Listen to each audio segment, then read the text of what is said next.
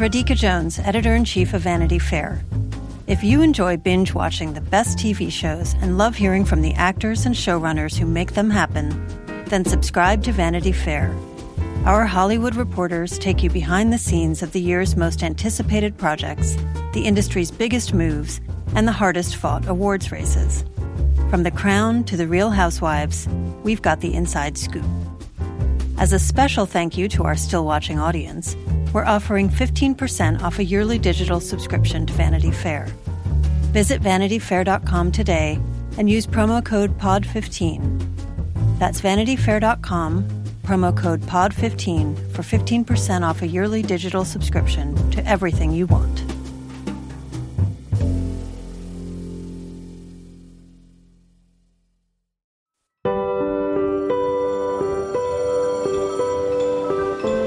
Why are you following me? The stuff you wear isn't appropriate for what you're planning on doing. You don't know anything about me. I'm ready. You're not. And none of the stuff that you're thinking means anything anyway. Never kissed anyone before.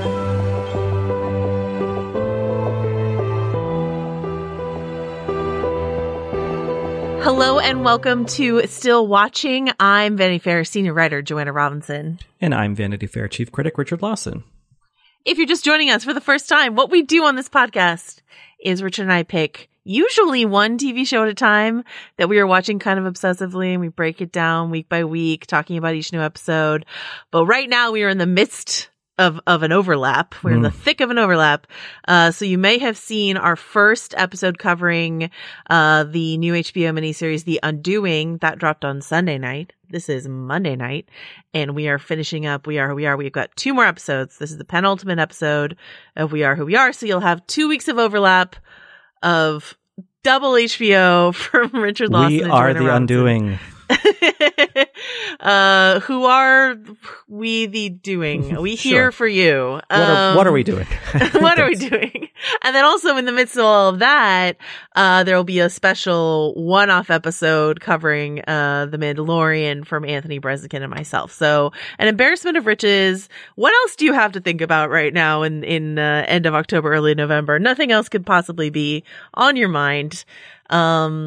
And that brings me to my central question of this episode of We Are Who We Are. Episode 7? Is that what we're on? The penultimate episode? Yeah. I'm going to get to some emails, but I just want to drop my main thesis before we get there. Richard, was this show about actually about the Trump election all along? Kind of feels like it, doesn't it? Secretly, I feel like there were a couple things in this episode that kind of walked up and slapped us in the face and was like, why weren't you paying attention? Yeah. And I think that feeling is maybe one that a lot of us felt a couple days or in that night, of the election, a couple days after or that night or months after or whatever, was just like, man, we didn't see a bad thing coming until it was there. So the as we mentioned last week's episode ended with Sarah getting the news about this convoy while she's watching the results of the election night. So everything, if we were to divide this show into 2 parts, pre-election, post-election, everything we're watching now is post-election. And so, we're going to break it down, but I watched this episode twice, and the second time through, I was really thinking about it as a dark mirror of what we've seen before on the show. So, and I would be more resentful of that potential premise were it not for the fact that I think the show has just done really excellent character work all along. And so I am emotionally invested in these characters. So I don't mind if their emotional journey is also a larger metaphor for this traumatic event we went through together. Mm-hmm. So, yeah. All right. So before we get into like the specifics of the episode, we are going to hit some listener emails. You can always email us, stillwatchingpod@gmail.com. We've been getting some incredible emails all season long from you guys. Thank you all so much. So let us start. So Giovanni, who emailed us, I don't know, last week or the week before, emailed in response to my question about the shot of Sarah and Maggie sort of staring down the camera at each other and whether or not we felt like this is something Luca Guadagnino had done before. And Giovanni linked me to this iconic scene from Bigger Splash that I had forgotten, where it's like Tilda Swinton up against a wall, sort of looking back at Ralph Fiennes. It's like a very similar shot. And like that image of her up against like I think it's like a pale blue stucco wall with like beautiful winged eyeliner, sort of like looking at him. I was like, oh, of course. Yeah, yes. The answer is yes. Luca has done this before. And Giovanni points out that he did it earlier in the series with a shot between Danny and Craig, which sort of comes to bear in this episode because Danny is one of the people hit hardest by the loss of Craig in this episode. So there we go. And then Owen wrote in to talk to us about further about Blood Orange, which we talked about as the overarching musical influence of this series last week. Owen writes, in episode 6, the dance number is a recreation of the actual music video for Blood Orange's song Time Will Tell. That song itself is a mashup of two of his songs, Champagne Coast and It Is What It Is. Time Will Tell has obviously been a prominent song throughout the series so far, and I find that really interesting considering it isn't one of Dev Hynes' most popular songs. The lyrics of the two songs, which he included in Time Will Tell, present an interesting combination of ideas, and I think the fantasy dance sequence brings those ideas to a peak. It's like a physical manifestation of those lyrics shown through the dance they do. I don't quite understand it fully, but I thought it was a great sequence to include. I do find it a little bit odd and self-indulgent to see Dev's music being featured so heavily in the show, mostly because of the scene where Frasier says Dev Hynes is a musical genius. That recreation of his own music video adds to that layer of self-indulgence, but I can appreciate that to an extent. His music is so atmospheric and fits the energy of the show perfectly. Do you have any thoughts as to what the significance of that scene was, if you care to explore it further? Of course, I'm a first-time listener of this podcast because I wanted to hear someone talk about the show, but I will definitely be listening to future shows you discuss. Y'all are amazing. So thank you, Owen. Glad to have hooked you with this weird show. I think we discussed this last week that we felt like that sequence, that fantasy sequence, was something of like this is our bubble, this is our shared bubble sort of moment. Richard, did you have a further interpretation of it? No, I mean, just to kind of restate it, it's like it's an illustration of that intense friendship that people that age can have, especially when they're a little, they feel they're a little outside on the outside of their immediate community. It's just, us two weirdos against the world kind of thing. That's a really powerful bond, and one that does create its own sense of escape, and I think that's kind of what this was illustrating. And it's a bit sad in a way to think of it just, happening so recently in this show's timeline, because it feels like after this episode, everything is kind of torn to bits. Right. In this episode, a couple things happen. One, like, I think we see Frasier kind of at his most possessive. He says twice, what does it have to do with us? Like, what does Sarah have to do with us? Or what do her old friends have to do with us? The way he's just sort of like physically holding on to Caitlin Hunter.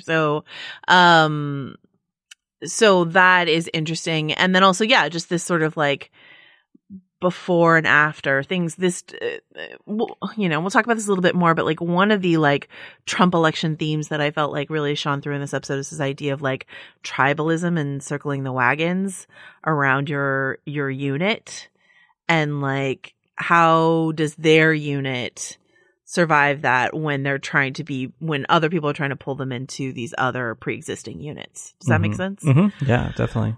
All right. So Braden wrote in a couple questions for us, a couple prompts. Number one, if frequent Guadagnino collaborator Tilda Swinton were to have a cameo on the show, what sort of character would she play, Richard? Any thoughts? Dreamcasting Tilda on this show. Well, some sort of Italian magistrate who like visits the base or something. I like that. You know, right? That would sort of work. Or, I know what. The owner of the Russian villa that they destroyed. Oh, yes. Yeah. My piano. What have you done? What have you done with my piano? I would love to see that. Okay. And then we've got prompt number 2. HBO is known for shows with nudity. Any thoughts on the very different semi-nudity represented here? Obviously, there's like a couple, notable instances, but in this episode, we get a newish scenario, which is Sarah sort of changing in the middle of a situation room setting. So this might be a good opportunity to talk about that scene and specifically. What's your read on that, Richard? Well, I think with a lot of Sarah, her characterization, there's an admirable boldness to that moment, and also a really strange self-involved kind of exhibitionism to it as well. You know, I think that, especially given that there's this gory, these images playing on the big monitors in this kind of command center of these 3 young people who were just killed. And I understand that what she is communicating is that, like, it doesn't matter, like, we're all soldiers here. That's what she says. We can't care about such petty things as, you know, body shame or politeness or whatever in these moments. And I totally get that. However, but yes, knowing what we do of her up to this point, yeah, I can't help but feel there's an aspect of it which doesn't negate the other aspect of it, but it's there too, of like, yeah, look at me, you know, like, yeah. And that just seems true of who she is. She's a complicated leader.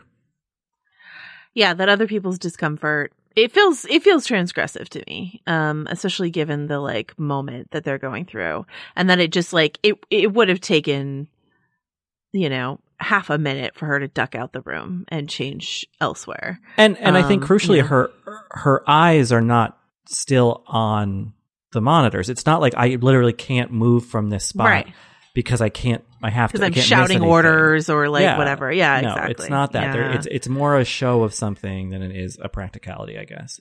Right. And Jonathan's involvement in it as like, you know, in dressing her is, you know, I'm sure part of his job description, but also just feels like just yet another power play kind of thing. So, all right. And then the last, and I think especially for a show that has a character like Harper at the center of it, who is trying to figure out their body, their identity, how they feel about it, like that changes the times we see both male and female bodies on display. You know what I mean? When you have a character at the center of it who is feeling at times, or maybe at all times, like they're in the wrong body sort of thing. So, All right. The last prompt from Braden is, I'm really impressed by Jack Dylan Grazer's very physical performance, the way he maneuvers doorways and hallways and spaces with his very clumsy adolescent body, the way he flicks the book he's giving Jonathan when he pulls it out of the packaging, the way he seems to embody frenzy. Any thoughts? Is that working for you as well? Yeah, I mean, like there are times when it, you know, we talked about this a lot in the first episode. There's times when it's tough to watch Frasier because of that chaotic energy, but I've grown to have a lot of warm, soft feelings for this kid, and so then his frenzy often reads less as annoyance to me and more just like seeking, like he's seeking calm, he's seeking peace somewhere and not finding it, and that's, I don't know, that's where I am with his character right now. And I do agree. I think Jack Dylan Grazer is doing a great job with that performance. Yeah, I mean, I think because you know, this Frasier is at a strange age, at a strange time, and in a strange place, and reacting strangely to that. Almost his reaction sometimes to things don't feel at all even related to the whatever stimuli are surrounding him. They kind of seem sourced from some other kind of unknown place. But that's kind of weirdly a familiar feeling, you know. It's like, and I think that the way that stuff kind of the surreality of being on this base in 2016, right after the election, like then runs headlong into the surreality of death. And especially when you're a young person and maybe this is the most significant death you've experienced in your life, let alone a peer, not like your grandma. And how fucking strange that is, and how there is no right reaction. There's no really wrong reaction. I mean, within limits. Right. And really, I think that, you know, I think when people say, oh, I felt numb, I think, at least in my personal case, like I assumed that to mean some sort of actual physical coldness or a kind of a sense of muffled stasis, you know, like I'm numb, I'm frozen. It's not that. It's just there's almost this kind of bizarre blankness that sets in.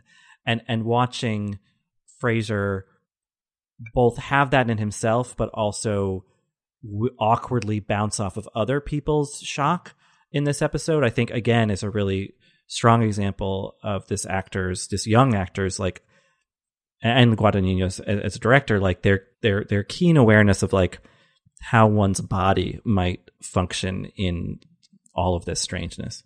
Yeah. I really, really like that. This next email comes from Eliza, who identifies as they, them, in their signature. And Eliza wrote us a lovely, really long email. I'm going to take one section.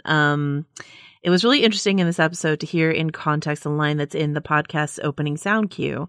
Fraser says, "None of the stuff that you're thinking means anything anyway." I wasn't sure what that would refer to, but it makes so much sense that he is saying it to Harper in reference to all of the efforts they are putting into their gender performance. As a non-binary person myself, that really hit home. Sometimes, especially early on in understanding your gender identity, when it is not aligned with your gender assigned at birth, you get really caught up in the performance of things. Do I look androgynous, femme, masc? Do I look like I fit into static binary ideas of gender enough, or do I rebel against them enough? Especially as Harper is trying to pass, that's in quotations, that is something that they seem to be very focused on. And that is, of course, awesome if that's where they feel most at home and comfortable with themselves. But I think what Fraser is saying with that line is that identity is about so much more than just the presentation and performance. Of course, that's a huge part of it for many folks in terms of comfort and even safety. It's also about how you feel, what's happening inside.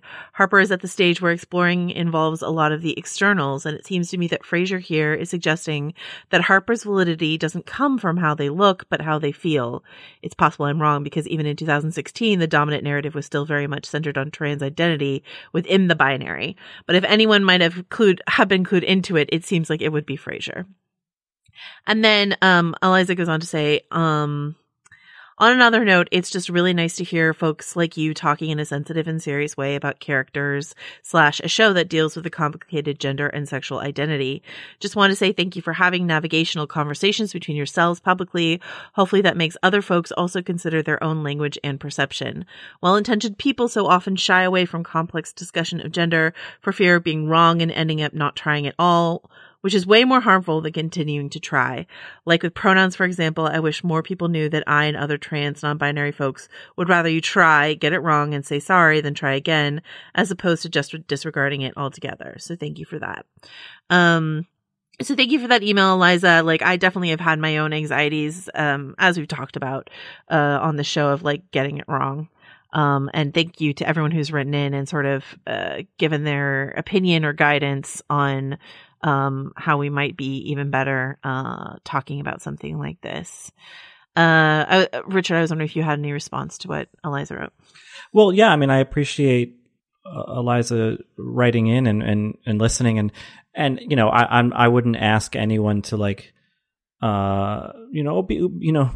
be sensitive to me. I'm just figuring this stuff out. You know, I'm not saying that, but I think that like, yeah, the point is to have conversations that might feel uncomfortable, but like get us to hopefully a common understanding. And I think that, you know, as it pertains to the show itself, like that sort of that back and forth, that push and pull in kind of omnidirectional, you know, unsureness. Like I think in this episode you see this conversation about hormone therapy, and Fraser, who's so supportive, then saying, oh, it's all, you know, I think there are limits to Frasier's compassion and understanding and progressiveness about this.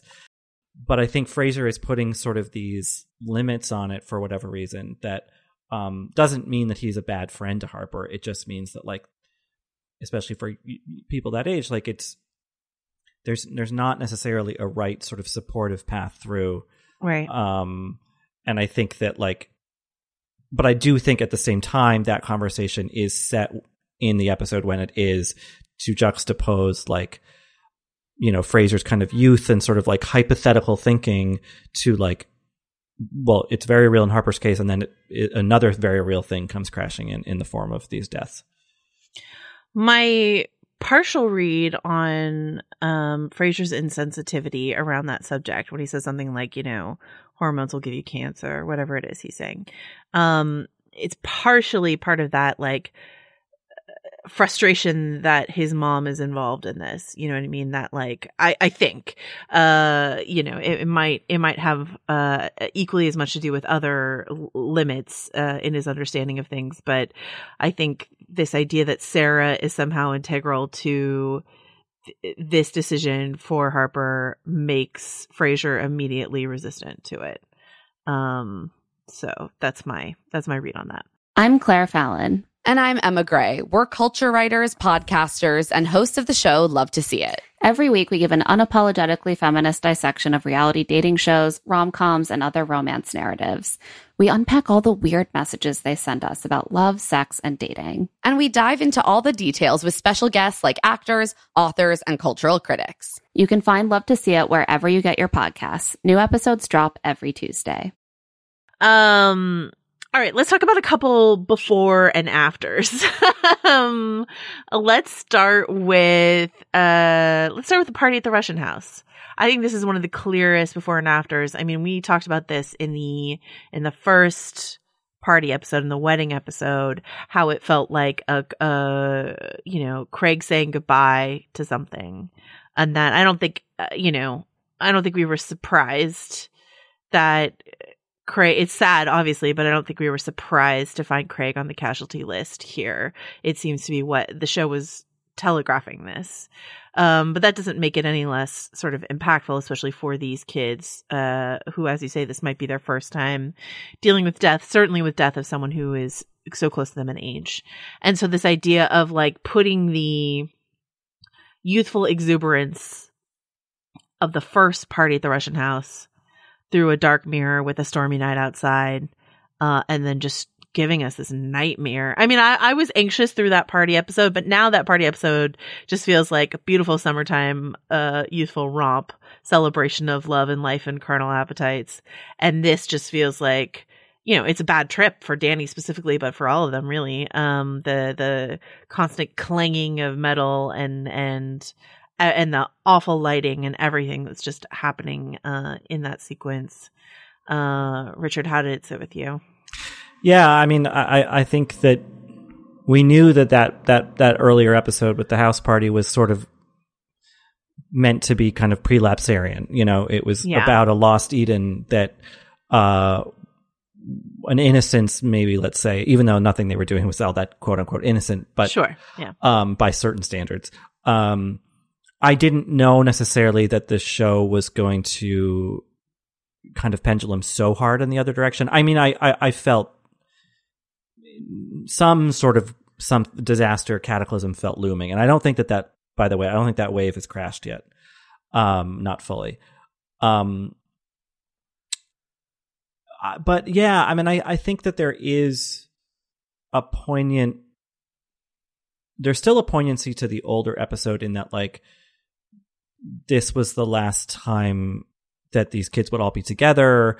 It was the last time that maybe they all could have felt young, truly, you know, and safe. I think, like, you know, and immortal. Yeah, you know, I mean, like, I was much older, but I was like 28 when one of my best friends died very suddenly, and I mean, I haven't really thought about it in these terms that often, but I think in some ways, like, and granted, 28 is kind of old to have this realization, but I think a lot of me and a lot of her other close friends were like, oh, we're adults now, you know, like all of that, because what it does in a weird way is color youthful memory as over, because if one person's gone, then that era has officially ended, so I think that poignancy is still there. But if you want to zoom out a little further and look at what I think you and I both, Joanna, suspect has become a sort of allegorical show, then I don't know how I feel about the possibility that this whole arc, this friendship, was meant to be almost like Obama era times before the fall. I don't know if Guadagnino and the two other writers are being that literal about it, but I don't know. It makes the show something a bit pricklier and certainly colder and more shrewd. Whereas I think in the early episodes, I thought this was this kind of like rambling gush of teenage emotion and exploration. Yeah. And now I think it's something a bit more fixed and more downbeat. Yeah. I think, it's hopefully someone will ask them, and maybe I should do my journalistic duty and ask them. But like, I am curious how concrete that metaphor feels for them as creatives. For me, I don't want to be too like precious and cute with a parallel or anything like that. But I think the episode itself is making that really clear in the moment when Sarah is called out for sending these troops out too early, ill prepared. She says the thing where she's like, haven't you been watching the news? People want a leader who can make tough decisions. Mm-hmm, mm-hmm. Right? She is calling herself the Trump of this scenario, which is wild. But if you put Sarah in the Trump role, which is where she puts herself, then you were talking, I think it was last week, just sort of about this idea of like this family of Sarah and Maggie and Frasier coming in and sort of like feeding off this other family next door. And like, I don't want to call, Richard's a Trump supporter. I don't want to call like Richard's family like an idyllic, like, they have their massive problems over there next door. But this idea of like Sarah as a Trump-like figure coming in and causing this huge tragedy and refusing to take any responsibility for it. I don't know. I can't help but think that that's what we're watching here. So yeah, I mean, and I think it's also like to the helplessness of suddenly being under new authority. It's such a weird feeling where and a scary feeling, and depending on the circumstance, where it's just like, wait, all of a sudden, like the material world looks the same, and yet like the rules are somehow different now, and value systems seems to have shifted either big ways or little ways, and it's interesting that the Trumpy guy in this show is the one lashing out against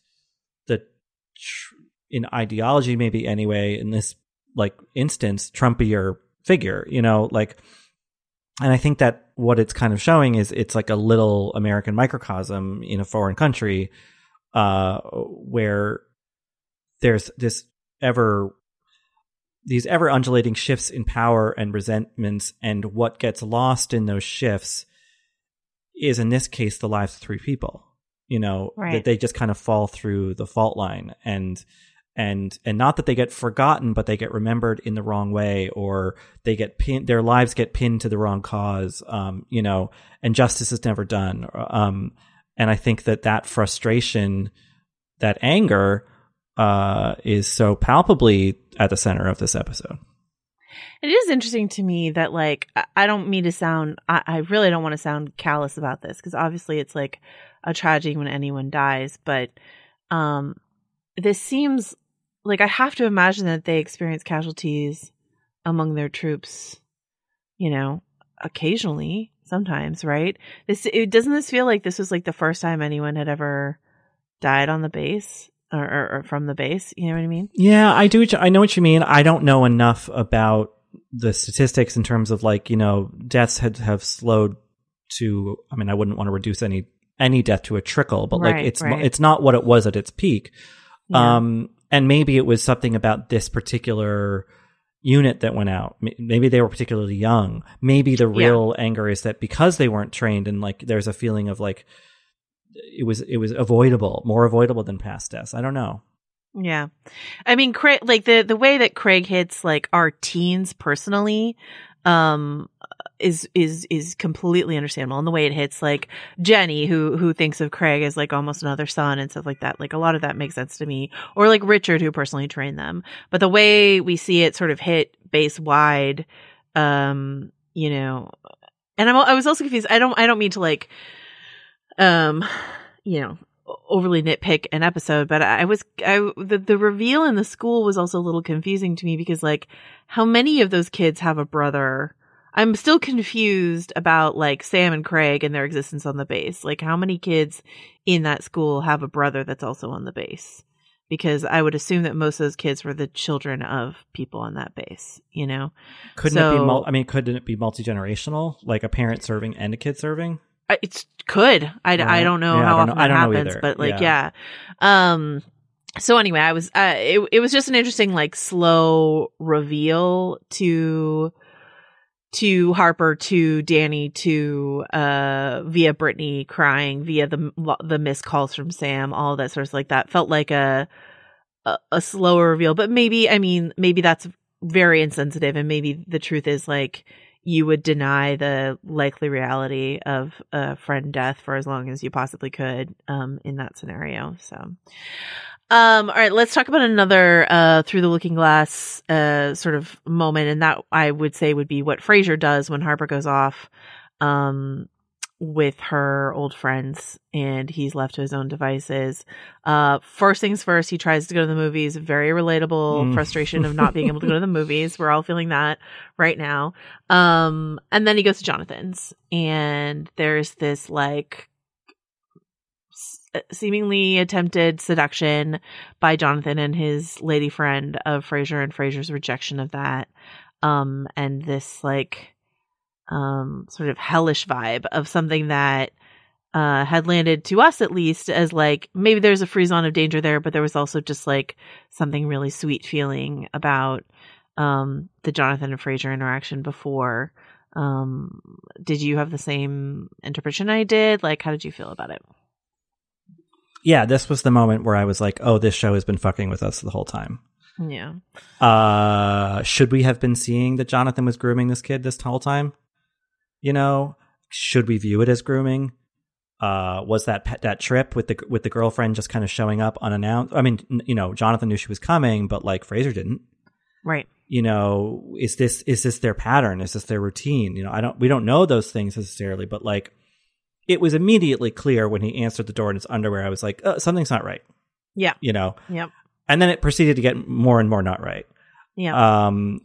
And I think that I mean, you know, from a filmmaking standpoint, like that scene is so well choreographed, to kind of just be that little tumble into something completely that forever changes a dynamic, forever changes a reality, but happens in a kind of fluid moment, you know? Yeah. And I think that like, you know, many young people, older people too, have that moment where it's like, oh, I guess this is like happening and now things are different, you know? And I think that was articulated well. The problem is that there's a massive power dynamic, a massive age difference happening here, in a way that I think what was so brilliantly done about the scene was that like it's not quite what Frasier wanted in his fantasy maybe, but it's close enough. And then it's really, it's not what he wanted at all. And I think that, you know, a lot of kids who get involved with older people in some way, a crush or something more, have that moment of like, it's not that you know, they kind of realize their age and limits in a way. Not everyone does, obviously, but yeah. So I don't know. I mean, I really empathized with him in that scene, and I really thought the scene was well staged, but in a bigger thematic way, I don't know. It feels like the show kind of, and maybe appropriately, scolding our investment in that relationship. Or maybe we're being, you know, Puritan Americans about it. I don't really know. Where do you fall on it? Well, I just think it's just another example in this episode of like the things that you thought might be charming or full of joy in this new reality are not. You know what I mean? I think that goes for Jenny and Maggie as well, and we'll talk about that in a second. But like, you know what I mean? Like the moments of like beauty and joy with an exception, I would say, in the closing couple shots of the episode, actually. But I just think that that's I don't know that it's scolding us. I think it's more like, you know, it did want us to feel like glowing and happy and charmed by these various things. So that when it pulled the rug out, we felt the loss of them. You know what I mean? And, you know, on a more superficial level, I do always love those moments in film and television. I was just watching screeners for the Netflix series The Queen's Gambit, where like an exact same thing happens, where a character goes to you know, someone that they've been attracted to goes and sees where they live for the first time, and they're like, and the glamour falls away a bit, and you're like, oh, you have like a sit-up machine in your apartment and half-eaten pizza, and this is your decor, and this is, you have a snake. Like, I don't know, like, this is how you live. And like, I'm not judging Jonathan's apartment necessarily, but Frasier certainly is. And he's like, this isn't the like beautiful figure, intellectual figure up on a pedestal that I had, you know, where I had placed him, sort of thing. Yeah. Does that make sense? Yeah, it does make sense. I mean, well, first of all, I just reviewed Queen's Gambit. Everyone should watch it. It's really good. It is. But I think, yes, I think absolutely there is judgment there. But I think also it changes the terms of how he knows Jonathan slightly, also for a brief second, alluring way, because it brings him to earth. I think that, you know, he looks at the bed where the sheets are unmade and he realizes like, oh, he like fucks in that bed, you know, right. like he's a person who like, and so is she. And there's like there's like a kind of, I mean, whatever, a carnal reality to him all of a sudden that is not just this kind of crushy fantasy, you know, and that's appealing for a second. But then I think because Frasier's young and maybe inexperienced, like, that gets very overwhelming very quickly, which is a totally normal reaction to that kind of thing. Right. And I think that that's so well calibrated because, you know, like Jonathan looks cute in his little tighty whities and whatever. And like the moment seems dangerously teeming with possibility and like it could actually happen. But then when he realizes like what that happening might actually, and I don't think it's just because the girlfriend's there. I think if the girlfriend hadn't been there, it probably would have still felt to some extent not right. Yeah. You know? Yeah, I do. I agree. And watching that scene, I was like, I don't know which way this is going to go, and also what I should be rooting for. Like, will there be some sort of like merciful escape in Frasier experiencing this in this moment? Will that be actually kind of a healing distraction for him in this moment? And him choosing to leave, you know, helps me understand his discomfort and how that wasn't right for him in that moment. You know what I mean? But like it really could have gone a number of ways. And I was sort of like ready to try to understand why it would go any of those ways, you know? Yeah. And then the sad, I mean, the unfortunate, but also again, somewhat realistic thing is that after he leaves, which was the right thing to do, he's chastising himself while also mourning the sudden thing that's now changed. I mean, it's like the friend dying. It's like, well, now the past is irretrievable, you know, like Jonathan, like he knows he and Jonathan will probably not go back to the old way. But he also, so that there's a kind of sudden mourning of that, but there's also just like, he clearly is like, oh, I fucked it up. I should, you know, and it's like, no, you should have left. Like it was good that you left. But he doesn't quite maybe know that, you know, in some ways. Yeah. And I might mispronounce this word slightly, but I am fond of typing it, so I'm going to try to say it. It's anhedonia, right? That's how you would pronounce it. Just this like inability to access pleasure. And I feel like that's a theme of the whole episode for everyone. You know what I mean? Because like he then goes and drinks alcohol in a way that is just like trying to create a numbing agent, right? Just like to feel that actual numbness that yeah, people think they're going to feel. Yeah. All right, so let's talk about Maggie and Jenny in this episode, because we get a scene of them undecorating the hall of its Thanksgiving decorations to set up for this memorial service, and we get the complete sort of dissolution of their affair, which again was like, I thought, a joyful thing in its own way, and then just completely falls apart. Part of this is like, this is partially instigated by Jenny in terms of like being very much like a, you don't understand like what we as a community have lost here. You're new. You didn't know Craig well enough. You didn't think of him as a son the way that I do. And then also like you just mentioned with Frasier, Jenny is kind of irrationally, but what's rational in grief, blaming herself and their affair for, you know, Craig's death, which is, you know, obviously not fair to put on herself, but is a justification for pushing Maggie away in this. But that's one part of it. But the other part of it is like, as I mentioned before, the clear circling of wagons of us versus them. And like, if it's a question of whose team is Maggie on, she's on Sarah's team. It's the Sarah and Maggie unit. I don't want to say that was never in danger, because Sarah herself is unsure if that was ever in danger. She says this is different than other times, right?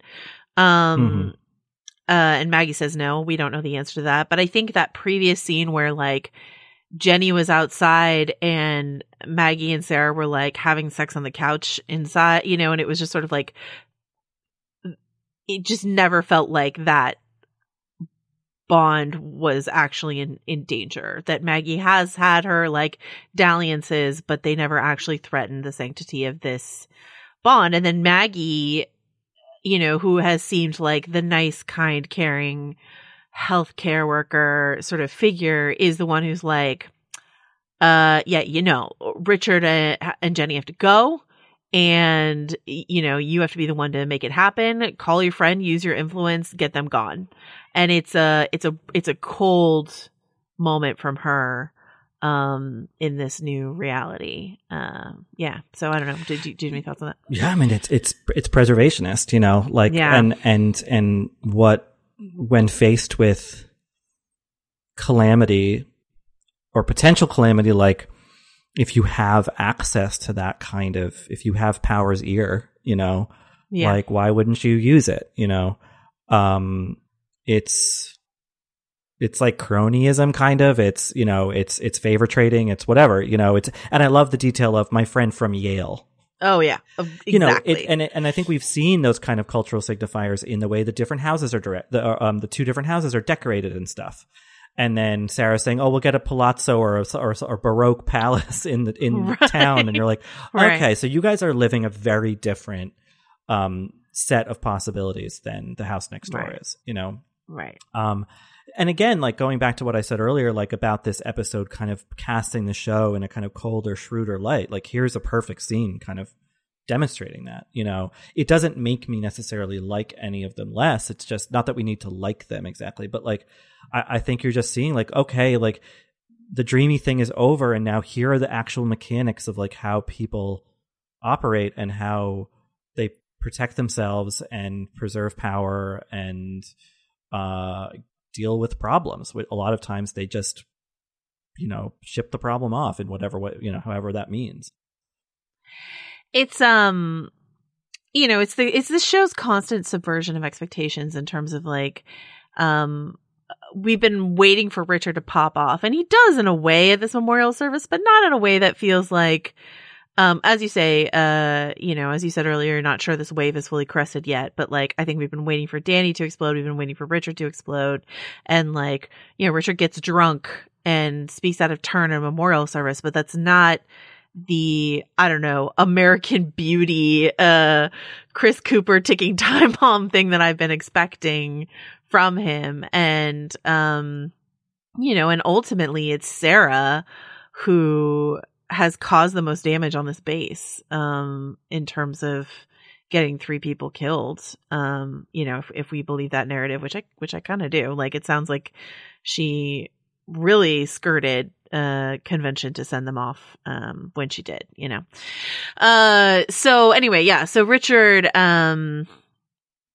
and to have like, when you talk about cronyism and like to have it be like the lesbian woman who we are used to thinking of kind of as an underdog, and to have her in that position, obviously like, there's a lot to say about like, white women and white feminism and like the ways in which they align themselves with power. That's something that we've been talking about a lot in 2020.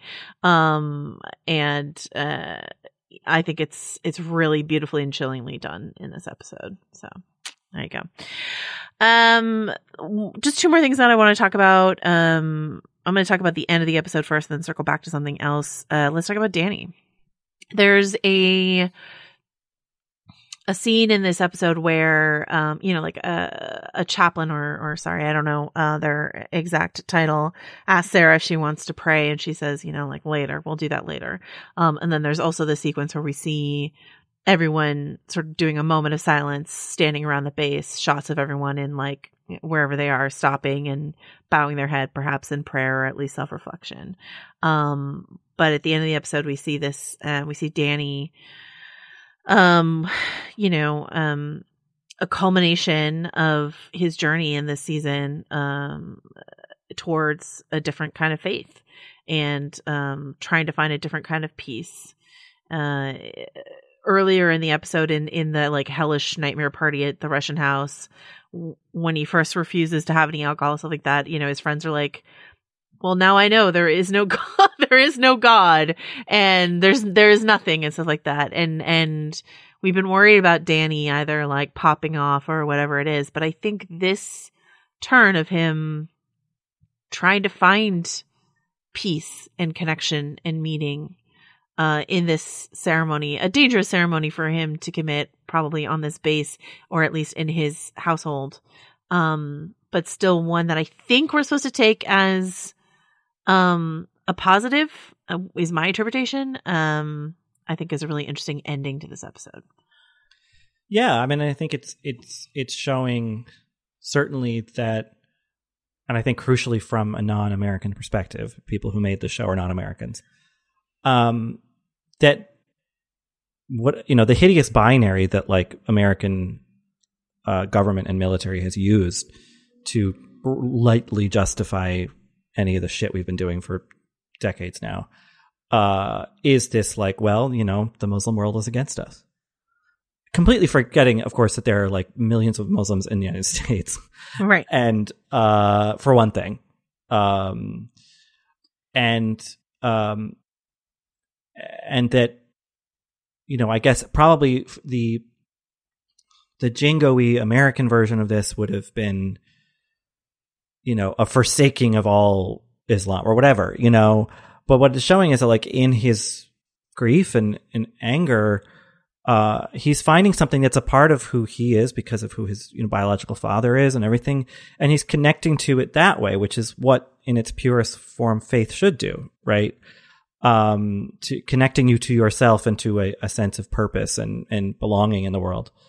So I think it's a kind of a subversion of, what, like right after Trump was put in power, like the Muslim ban went in and all that stuff. And I think it's saying that like that, all that anti-Muslim dogma and policy and warfare, does not, crush the faith of a billion people. It's not so simple as to choose one or the other. It's personal in this case, at least. And, so I think it's a note that I don't think an American made show, or at least, if Americans had written and directed it, would have made.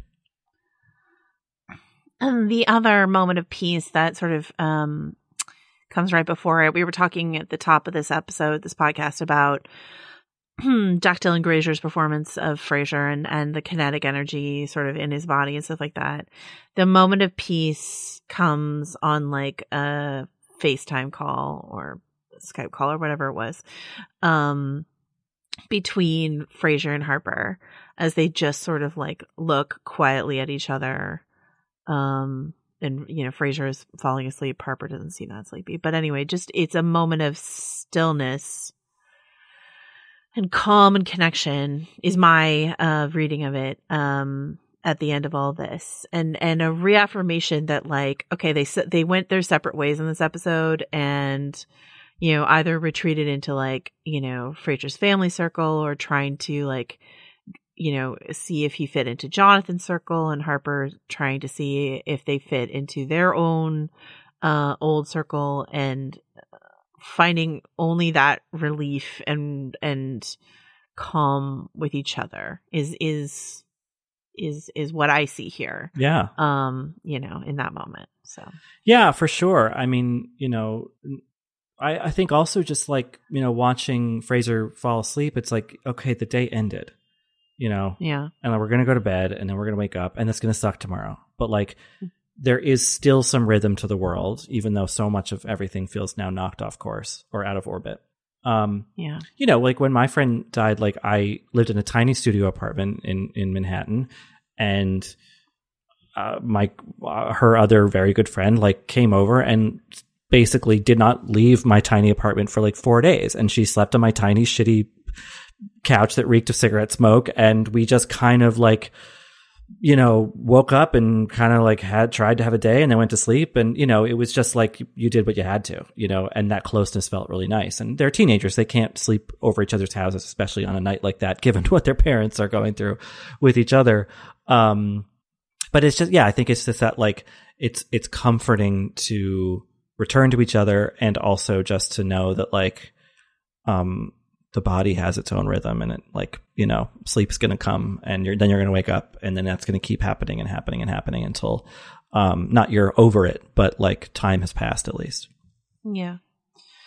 So, I mean, like overall, this is, barring the pilot, maybe my actual least favorite episode to watch. But I think that's mostly because of the like trauma we're watching all these characters go through. And like the first time I watched it, I didn't like it. And I was like, is this a bad episode? And then I rewatched it again. And then I was like, no, I think it's just, it feels bad to watch it, but that doesn't make it a bad episode. I think it's actually a very good episode. And I don't know, where we're going, next week, and how it could possibly sort of wrap everything up. Probably some fallout for Richard's family, but we'll see. But yeah, I mean, it's a really interesting. If this is being framed as a kind of before and after, it's really interesting that the after is only 2 episodes. So we've got the like trauma here, and then what comes after the trauma. We shall see. So yeah.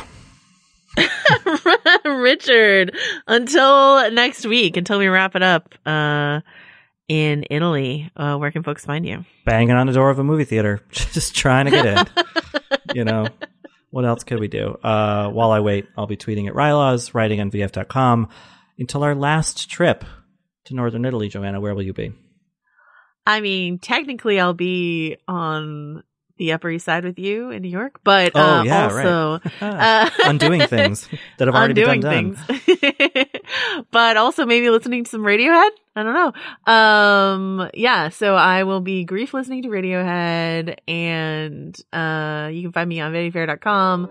You can find both of us on the podcast Little Gold Men. You can find me on Twitter at Joe Wrote This, and we will see you again and again and again in the coming weeks.